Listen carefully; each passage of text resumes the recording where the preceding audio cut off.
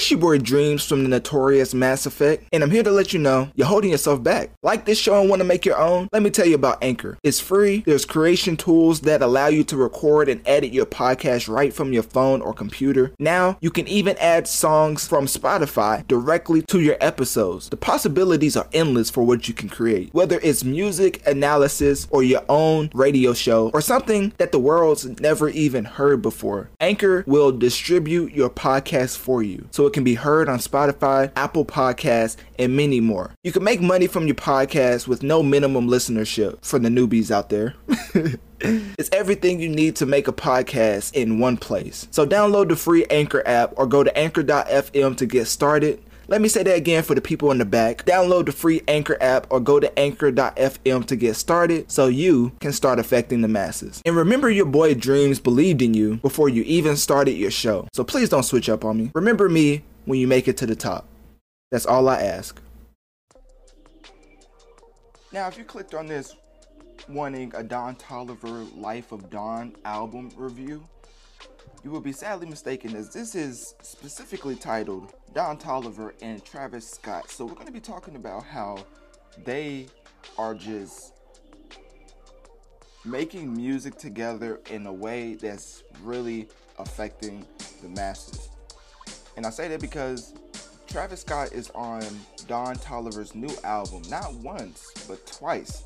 And that's just because, Travis Scott, obviously, well, for some people they don't know, but Travis Scott has a sub-label called Cactus Jack, I believe, and Don Toliver is one of the premier artists on that label. So, of course, it will make sense for Travis Scott to be on there twice, as the more Don Toliver's Life of Don sells, the more Travis Scott profits. So, Don Toliver is a Houston rapper, so it makes sense why they will pair up and eventually add him to his label. But at the same time, whenever you're making music, it's not always gonna click. Like, just because somebody's around your own town doesn't mean that you're gonna make the best music ever together because y'all live near each other.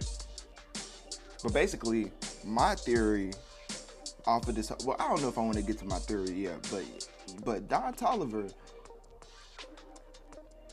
like, you know, when Drake, I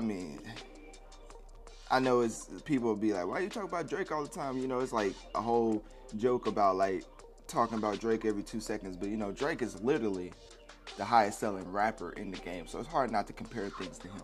So, but you know, when Aubrey, the GOAT, of course, put out If You're Reading This Is Too Late, and everybody in the moment came out and was like, this is like fire. And then it eventually came out that Quentin Miller was the one that penned a lot of the tracks, even laid reference tracks for some of the tracks that made, well, I want to say most of the tracks that made that album, if not all of them. Like, Quentin Miller had a huge hand in making that, and a lot of people say The Weeknd had a huge imprint on Take Care, because they were saying that whatever The Weeknd didn't use, he gave to Drake, not like completely just gave him a full song, but basically gave him ideas melody wise to use for Take Care. And you kind of hear that in Take Care, as some of the melodies that he uses is some of the melodies that The Weeknd used to use back in his day. When I say back in his day, I mean like when he was making tracks like often and putting out the albums of the trilogy. Now, where am I getting at with this? I believe that Don Toliver is 100% writing for Travis Scott. I'm not saying that Travis Scott isn't writing anything, but the way that Don Toliver raps, not exactly like Travis Scott, but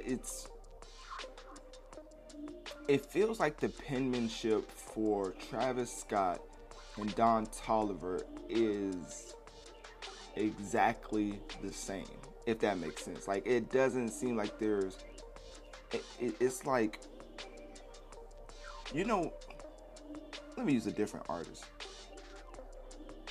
You know when Future and Juice WRLD did a collab album you can obviously tell those are two different styles with their own ways of getting their verse across.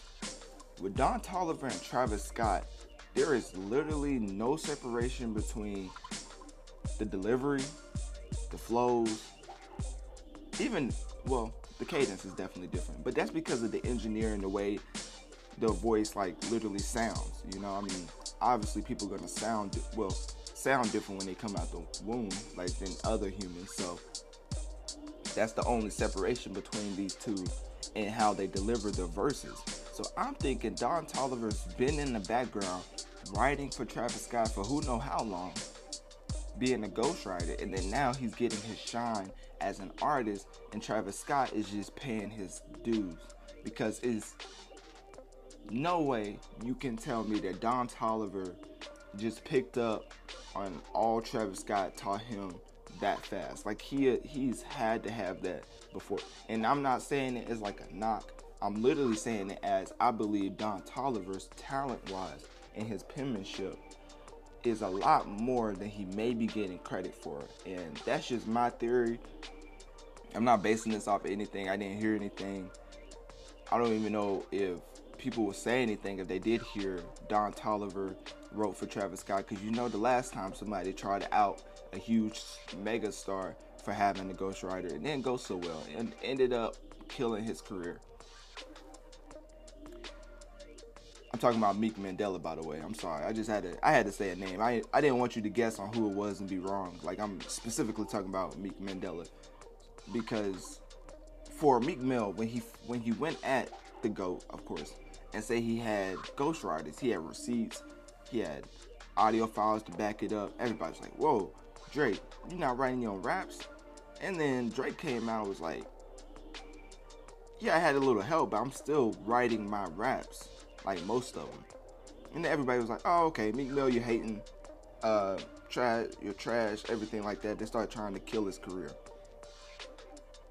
Now, if somebody comes out and is like, Travis Scott doesn't even write his own raps, he uses Don Toliver and pulls up receipts and audio files like Meek Mill did for the GOAT, I don't think it would play out the same way. I think people will say, well, Travis Scott's not really a lyricist. He's more of a melodies type artist where he works with different cadences and vocal inflections, not as a singer, just as, should I say vocal inflections or vocal effects?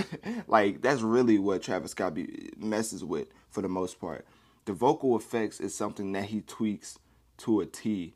And even his engineers, when they're making beats, it's overall to fit the vibe of the melody that he's creating. Either it's Travis Scott fitting the vibe that the engineer created, or the engineer creating the vibe that Travis Scott created. But I'm pretty sure the engineer creates the vibe for the album 9 times out of 10, because they're the ones making the beats that people are going to hear, you know? I mean, what megastar you think is going to put out a acapella album and sell over 100,000? It's not going to happen. So with the actual accusation, if somebody came out and said Travis Scott has a ghostwriter and had a lot of proof, I don't think anybody would care. I think people would care less than Drake, because Drake already took the brunt of that. I mean, he even spoke on that again on Certified Lover Boy.